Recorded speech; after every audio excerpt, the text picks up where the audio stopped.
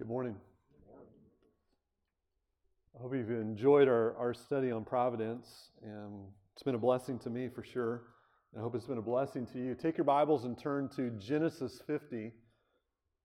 Genesis 50, we'll get there in a little bit. Unfortunately, we need to end this series, and there's a whole lot we haven't considered. Matter of fact, we have just barely scratched the surface of the providence of God. But today we're going to look at God's providence over sin and sanctification. So far we've seen that God's providence extends from the largest of galactic systems to the smallest molecule and cell in your body. He governs the natural world we've seen. He governs storms and earthquakes and volcanoes and animal and plant life down to the smallest detail. He governs the movement of kings and nations, makes one rise, one fall, changes the boundaries of nations as He pleases. Last week we saw that He is sovereign over life and death. What we've seen is that He doesn't just wind everything up and then change His will to match what He knows will happen. God didn't look down through the corridors of time and say, oh, Mark Fisher's going to come to church today, so I'm going to make sure that I do X. That's not the way God works. Rather, in His governance, He moves, He acts, and He makes His will done. So it should come as no surprise that He also governs the sinful acts of men and women and moves believers along in their sanctification. That's abundantly clear implication before we even get into the Scripture of everything that we've studied so far. I want to remind you of something as we get into this particular message. God is infinite. We all know that, right? We are finite. We know that too. We are the creature, He is the creator. So it stands to reason then that God acts in ways that we do not understand, and in ways that seem to implicate Him in evil and sin. And so as we get into this, I encourage you to take His word at face value and be willing to live with mystery. That's what we have to do because He's God. So let's just jump into the deep end of the pool with an illustration of God's providence over sin from the Old Testament, Genesis chapter 50, and we're going to look at verse number 15. Joseph's father has died. His brothers obviously still feel guilt and also fear at the power their younger brother possesses. They sent him a message. Verse number 16, your father gave this command before he died.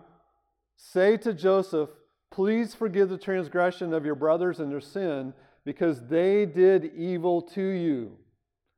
Now, please forgive the transgression of the servants of God, of the God of your father. And Joseph's response was that he wept. Now, why would they say that? Well, Joseph's story begins all the way back in Genesis 37. You remember that? At that time, he was the youngest brother. He had one younger brother eventually, but he was the favorite brother of his dad. That made him mad. He had a dream and told it to his brothers. They already hated him, and the Bible says that caused them to hate him worse because of his dreams.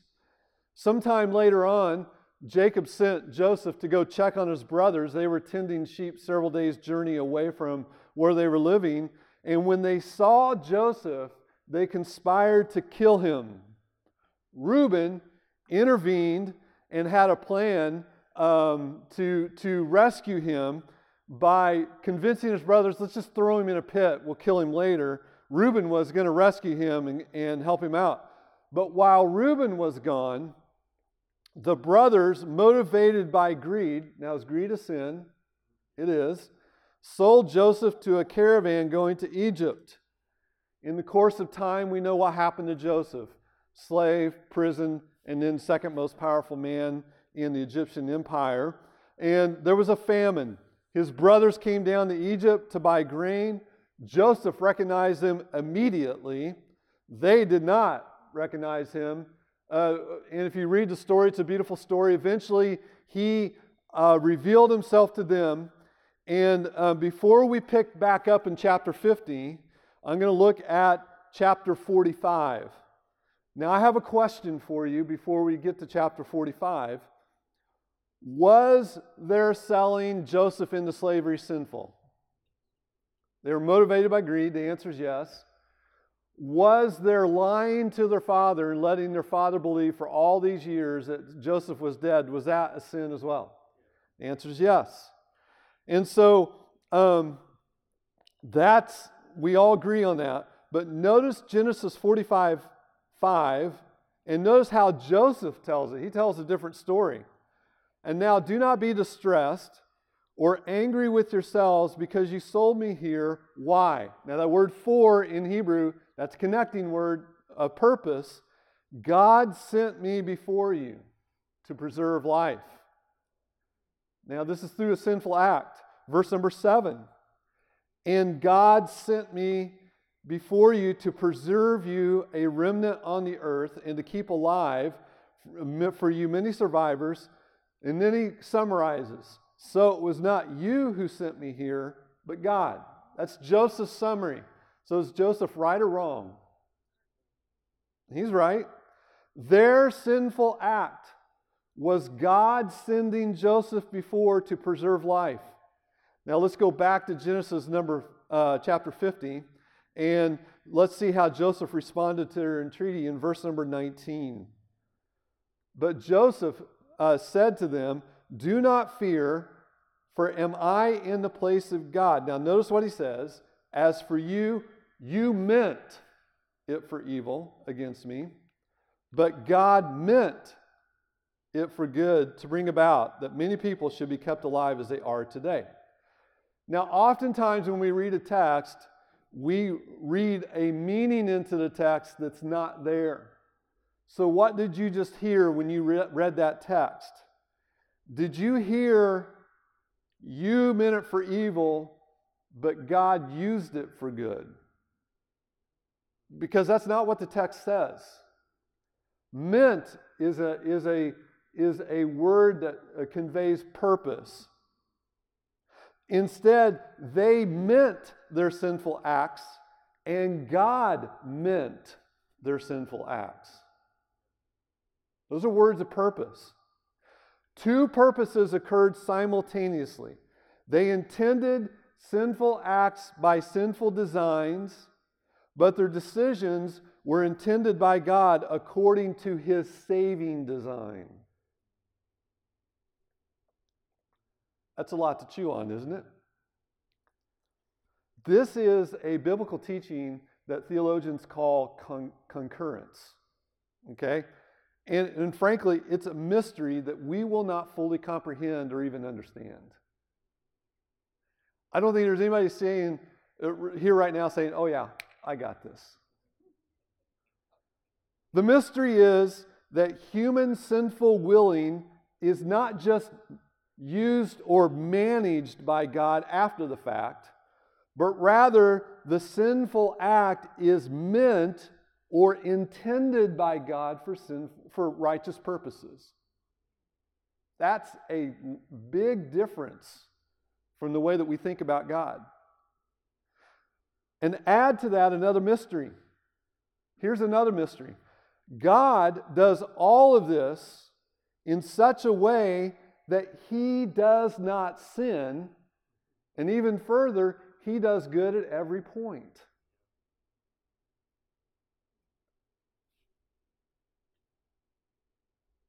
That's mind-blowing, isn't it? All of this happens, and this is important too, all of this happens according to the prior wisdom and counsel of His will. Isaiah 46, 9 and 10. I am God and there is no other. I am God, and how many are like him? None. Declaring the end from the beginning. In other words, I've already declared what the end is going to be of everything, every day, and every moment. And from ancient times, things not done yet, saying, and this is the important statement, my counsel shall stand, I will accomplish my purpose.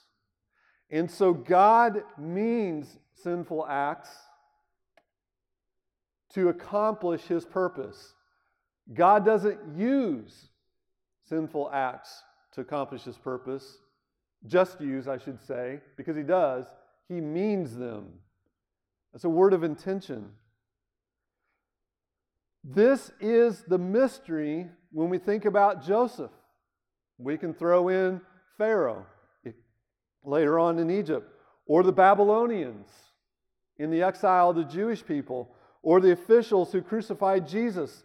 The mystery is, and here's the mystery, at the very same time there are two wills acting, one human and sinful, and the other divine and righteous. And they work together to bring about sinful deeds whereby humans are guilty and God is sinless.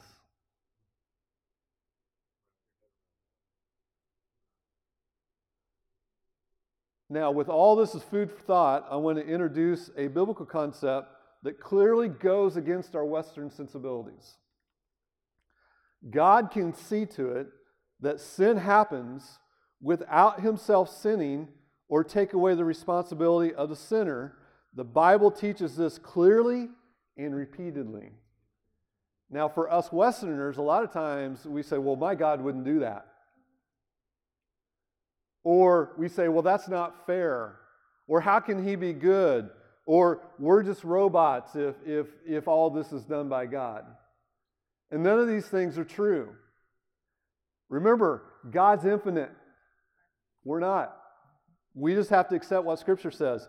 Turn with me to another passage of Scripture. Turn to 1 Samuel chapter 2. 1 Samuel chapter 2, this is the account of Eli the priest. Now he had two wicked sons. You remember them? Hophni and Phinehas, right? And they were just very wicked. We'll pick it up in verse number 22 and not go through the whole story. Now Eli was very old, and he kept hearing all that his sons were doing to all Israel, how they lay with the women who were serving at the entrance of the tent of meeting. Now that's adultery. That should be stoning, right? And he said to them, why do you do such things?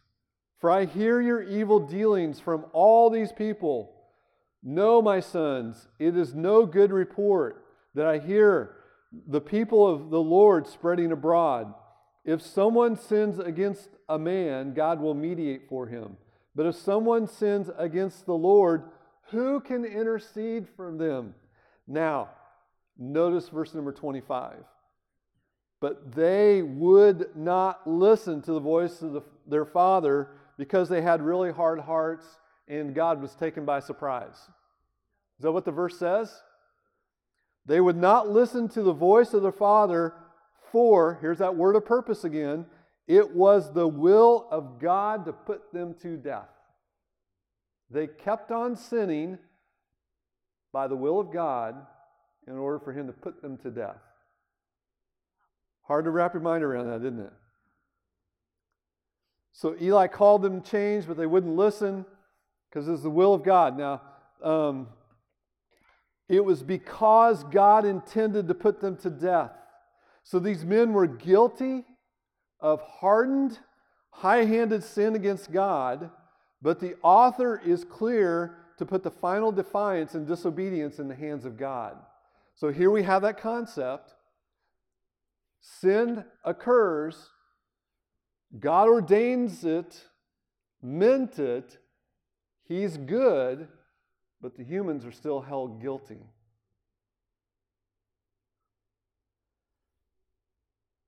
I have another question for you. Does God know what it would take? These boys didn't repent. Does God know what it would take for someone to repent? He does, doesn't he? He may or may not bring about what it takes. It was the will of God to put them to death rather than lead them to repentance.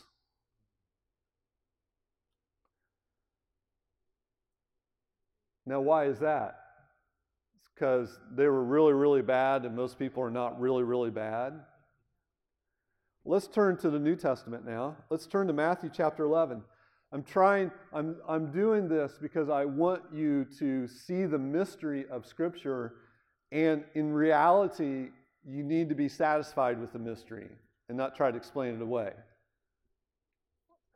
Matthew 11, there are some words of Jesus in Matthew 11 that we read right over, but we don't think about the implication of the words. I want us to think about the implication. Verse number 20, Matthew 11. Then he began to denounce the cities where most of his mighty works had been done. And there are Chorazin, Bethsaida, and Capernaum.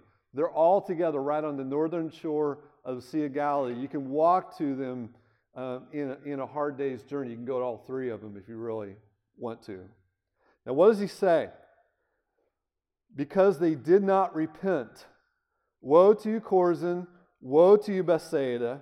For if the mighty works done in you had been done in Tyre and Sidon.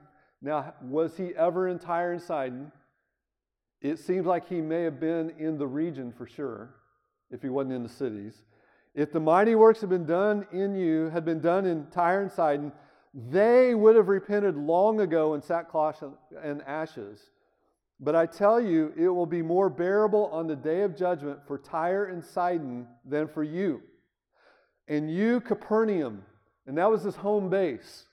You, Capernaum, will you be exalted in heaven? You will be brought down to hell, Hades.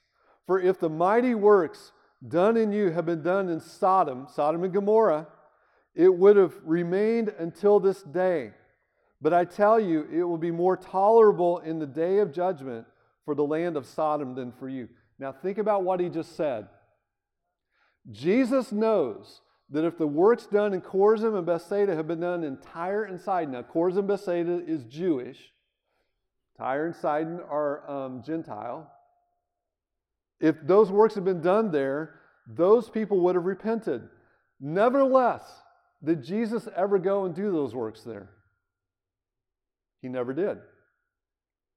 So Jesus knows what each human being will do under certain circumstances. Tyre and Sidon would have repented. Yet even in his own day, Jesus does not do the works in Tyre and Sidon that he knows would bring about the repentance. Now further, let me throw another implication in there. Does he know what it would take for Chorazin, Bethsaida, and Capernaum to repent? And the answer is yes. Did he do them there? He did not. Sodom and Gomorrah. Why didn't God intercede for Sodom and Gomorrah and send Jesus there to do the mighty works in Sodom and Gomorrah and see them repent? I mean, he sent Jonah to Nineveh. Nineveh was a wicked, wicked, evil city, and they repented. You see where I'm going with this? The very fact, if you really think about the implications of all this, this is what it did for me this week. It caused me to worship in amazement that he granted to me repentance. And it should you too. I am no more deserving of God's grace than the people of Tyre and Sidon or Sodom and Gomorrah. No more deserving. And then he saw to it that I repented of sin. We serve an amazing God. Now, I want to end this section of God's providence over sinful acts with an explicit statement from the mouth of Jeremiah the prophet. So you can turn to Lamentations 3. I'm going to read a couple other prophets as we meander our way there.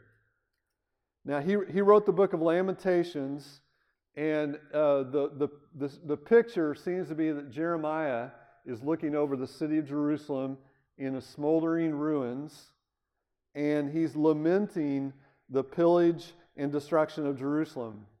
Now, for hundreds of years, God warned what would happen if Israel should forsake him. All the way back into the Pentateuch in Deuteronomy, God made that clear.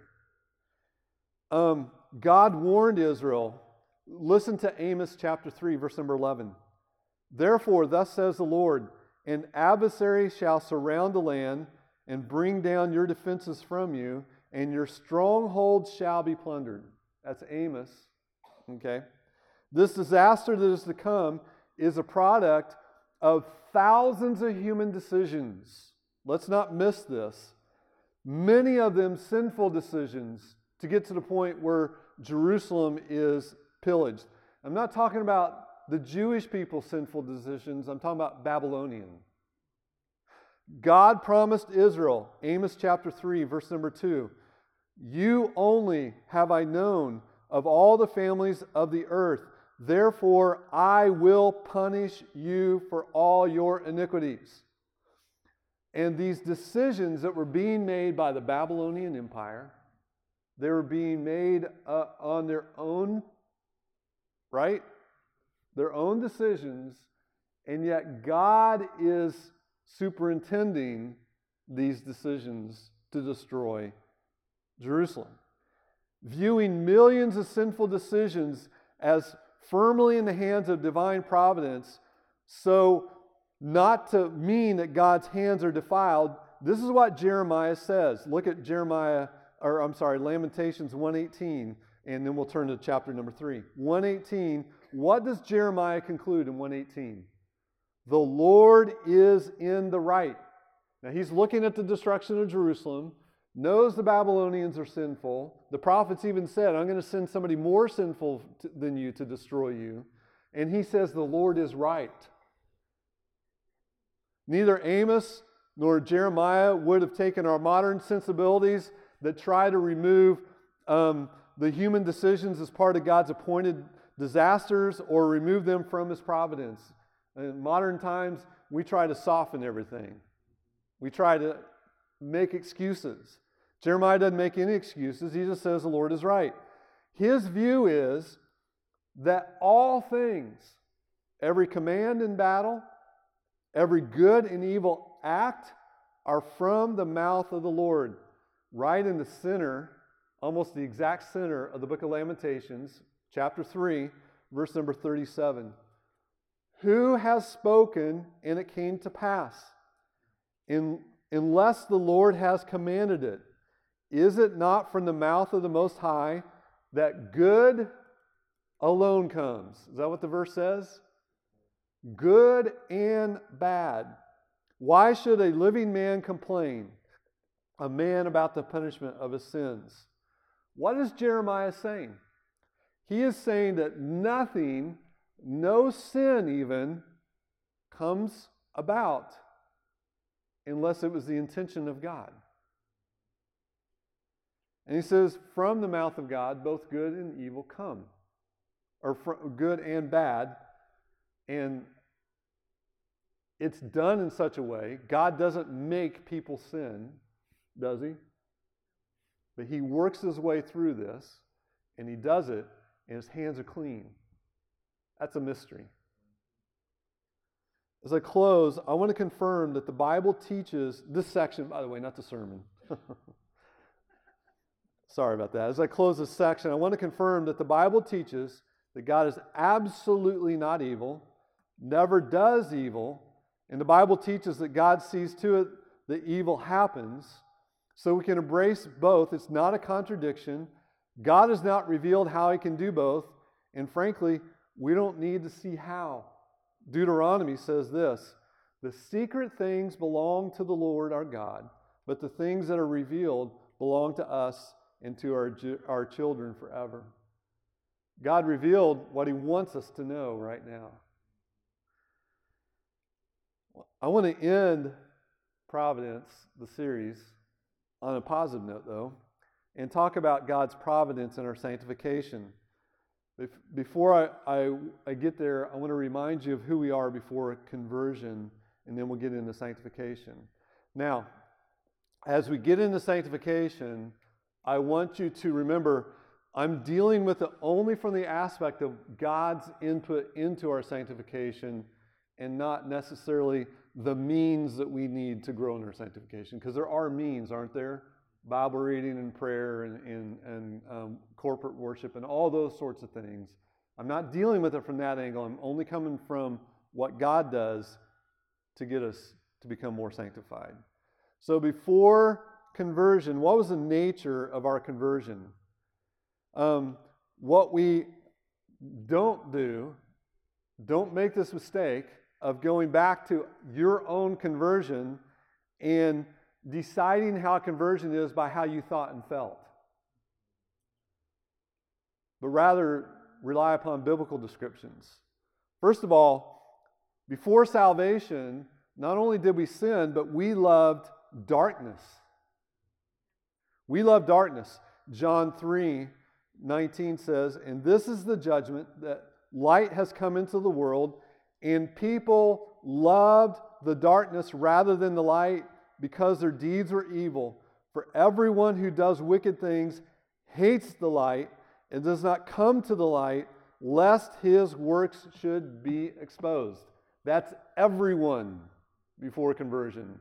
They hate the light being the truth about God, the truth about His holiness and righteousness.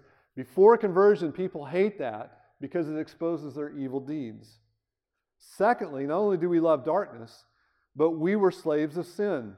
Romans 6:17, "But thanks be to God that you who were once slaves of sin have become obedient from the heart to the standard of teaching by which you were committed." Thanks be to God that you were a slave and now you're not. You were a slave to sin. A slave has no will of their own in essence. A slave only does what his master wants it to do. Sin is our master, and we do it.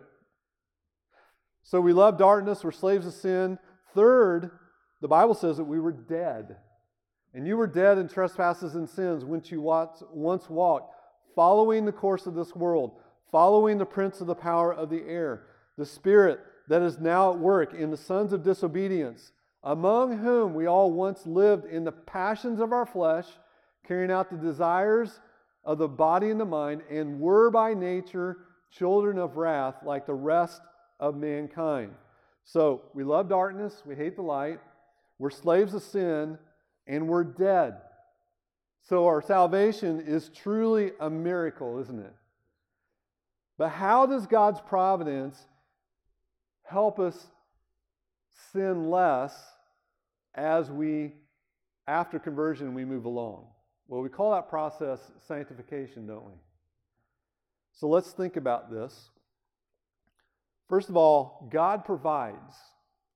God provides. You can turn to Jeremiah 31:33. We'll go back to the Old Testament because there are new covenant promises that lay out exactly what God's going to do in the Old or the New Testament for us, the new covenant, I guess you could say. Jeremiah 31:33, God promised that He would see to it that His people would obey Him. He said, "For this is the covenant that I will make with the house of Israel after those days, declares the Lord. I will put my law within them, and I will write it on their hearts." So now the law will not be something that externally conforms them, but rather it's an internal desire, causing us to obey. God promised in the Old Testament that He would provide for sanctification. Ezekiel 36:26, "And I will give you a new heart." Doesn't that kind of New Testament description of us? "A new spirit will I put within you." Christ said, "I will send another comforter."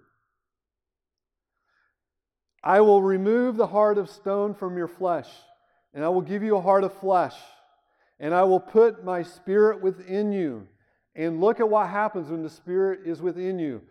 I will cause you to walk in my statutes and be careful to obey my rules. That's the new covenant. These are both new covenant promises, aren't they? And when God puts His Spirit in you, there's an internal desire to obey Him. Now, with those new covenant promises, I repeat this when I do the Lord's Supper as much as I can. Luke 22:20, it puts all of this into focus. This is the culmination of all these promises at the Last Supper. Jesus said, this cup that is poured out for you is the what? New covenant of my blood. So the new covenant that you see in Jeremiah and in Ezekiel is fulfilled in Jesus Christ through the shedding of His blood. And that's the beginning of the new covenant, and the beginning of those promises being fulfilled, announced at the Last Supper. This is what God is doing. 2 Corinthians chapter 3, Paul makes an explicit connection between the new covenant promise of Holy Spirit and the sanctifying work of the Holy Spirit in believers. It says this, God has made us sufficient to be ministers of a new covenant, not of the letter, but of the Spirit. For the letter kills, but the Spirit gives life. The letter kills is referring to the Old Covenant, the Mosaic Covenant, where words are written on stone, but not on the heart.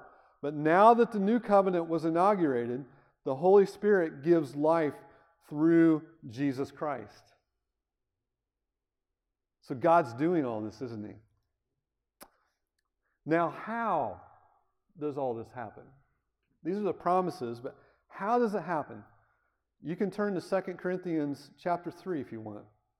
2 Corinthians chapter 3 and verses 17 and 18, we're going to continue. Paul's going on to explain now. He says, now the Lord is the Spirit. And where the Spirit of the Lord is, there is freedom. And now we see the process. And we all with unveiled face, beholding the glory of the Lord, are being transformed into the same image from one degree of a glory to another. So what does he say? Here's the process. We behold His glory through His Word, right? And when we behold His glory through the Word, when we're reading and knowing more, Jesus prayed and Paul prayed that we would be filled with the knowledge of Him. But look at where it came from. For this comes from the Lord, who is the Spirit. Do you see who the ultimate cause is? So, when we desire to know God more, it's not that all of a sudden I woke up one day and I turned over a new leaf. No, it was from the Lord. When you read your Bible, when you come to a worship service and you do these things, God rewards you for it, but it was all Him. He's the ultimate cause, just like we've seen in all the other aspects of providence. So when God saves us, He then begins His work of sanctification in us, and over time we can see ourselves changing, and our experience leads us to believe that we are making the change, but in reality it's God changing us. And that is what Paul meant in Philippians 1:6 when he says, I am sure of this, that He who began a good work in you will bring it to completion at the day of Jesus Christ. In other words, He's going to continue making you more like Christ. You're going to die and you're not going to be like Christ. Or, you will be after you die, but I'm saying up until the point of death. Or Christ is going to come back. Either way, when you're in the presence of Jesus Christ, it's completed. Later on in Philippians, he says this, therefore, my beloved, as you have always obeyed, so now, not only in my presence, but much more in my absence, work out your own salvation with fear and trembling, for it is God who works in you both to will and to work for His good pleasure. Now, this is a critical key verse in understanding the providence of God in our sanctification. Notice, first, the word work out. You know what that word means? Produce. Bring about. It implies an ongoing intentional effort. It leads one to believe that the sanctification is our effort. If God tells you, work out your salvation, and you hear it, and you go home and say, okay, I'm going to work. Next year in the Bible reading, I'm going to read the whole Bible through with the Bible reading plan. That's working out. But number two, we cannot draw the conclusion that it's our effort because these verses say we work because God works in us. What does he say? For it is God who works in you. So the call is to work out our own salvation. We respond by working on our sanctification, and that sounds a whole lot like cooperative effort, doesn't it? We work because God calls us and we cooperate. But third, what is God's work in us? What is the work that he does in us? Last phrase. Both to will and to work. So the will, if you desire next year, I've never read my Bible through in 1 year, I'm going to read my Bible through in 1 year. Guess what that is? That's God working in you to will. And then when you do it, that's God working on you to complete it, and that's his good pleasure. He gives us both the will, desire, and the strength to work on our sanctification. And we start the work, but God is the decisive actor, not us. Is this a lot?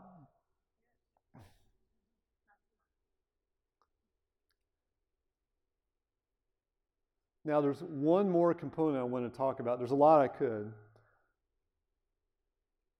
And I'm not going to have time to develop it because we're running out of time, but I'll just briefly touch on it. There's a critical component in what it looks like in a person's life when they change, how God changed our life, and it's love. When Jesus said, love God and then love your neighbor, right? You see over and over, there's a prayer that love abounds. Now, why is that? Jesus said in John, if you love me, you will keep my commandments. John 14. If you love me, you will keep my commandments. Love for God as a motivation for obedience is a pervasive teaching in the New Testament. Love and obedience are interchangeable. It's the proof of salvation when you love God and obey him. And when you love God and obey him, he reveals more about himself to you. For example, John 14:21. Whoever has my commandments and keeps them, he it is who loves me. He who loves me will be loved by my Father, and I will love him and manifest myself unto him. You see the interchangeability of love and obedience here? They're synonymous. The love increases, obedience increases. If obedience is not increasing, the love is not increasing. But not only that, you also see he's going to manifest himself to us.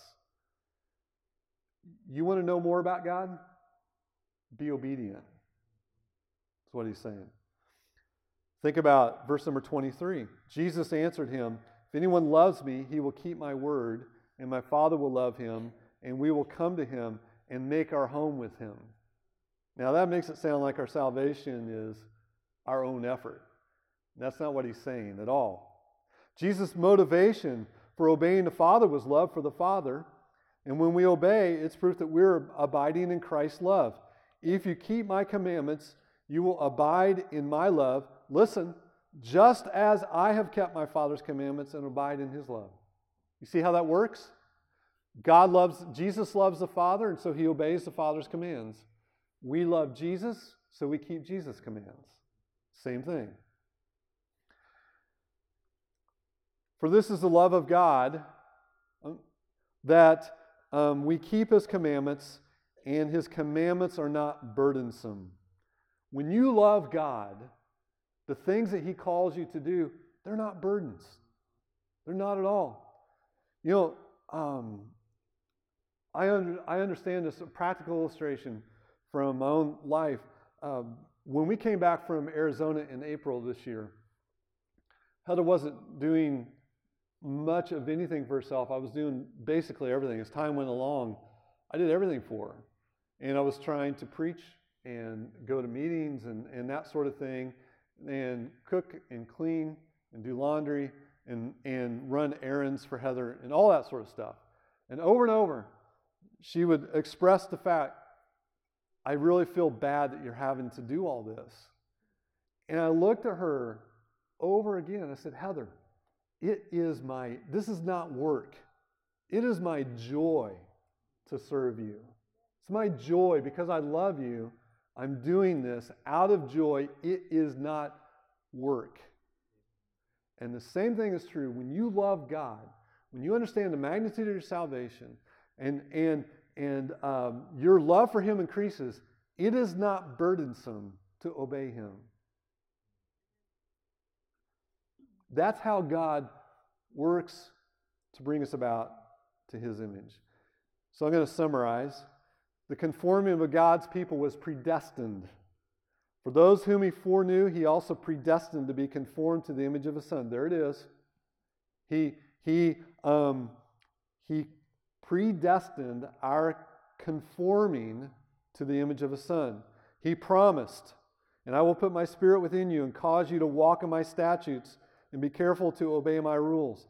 He purchased, who gave Himself for us to redeem us from all lawlessness and to purify a people for His own possession who are zealous for what kind of works? Good works, good meaning morally good, not sin. All right? He commanded, I appeal to you, therefore, brothers, by the mercies of God, that you present your body as a living sacrifice, wholly acceptable to God, which is your spiritual worship. Do not be conformed to this world, but be transformed by the renewal of your mind, that by testing you may discern what the will of God is, what is good and acceptable and perfect. He commands us. And then when He commands us, do you know what He does? When He commands, He provides what He commands. And it says, and now may the God of peace, is a benediction, who brought again from the dead by the Lord Jesus, the great shepherd of the sheep, by the blood of the eternal covenant, equip you with everything good, that you may do His will, working in us that which is pleasing in His sight. There it is. Working in us that which is pleasing to His sight through Jesus Christ. And now we come all the way back to my very first sermon on Providence with this very last phrase, to whom be glory forever and ever. Amen. And that is the goal of Providence, remember? God provides, so in the end, in all of eternity, His people will praise the glory of His grace. Amen, isn't it? Lord, I thank You that we grow in Jesus Christ not out of grit. That You don't save us and just leave us to ourselves. But Lord, what You command, You provide for. And You provide in magnificent ways. And so I ask that as we grow in Christ, as we become more like Christ, we see Christ more clearly, that we will praise Your glory and realize what a debt we owe to the God who is working inside us moment by moment, day by day, bringing us in more conformity to the image of His Son in Christ's name. Amen.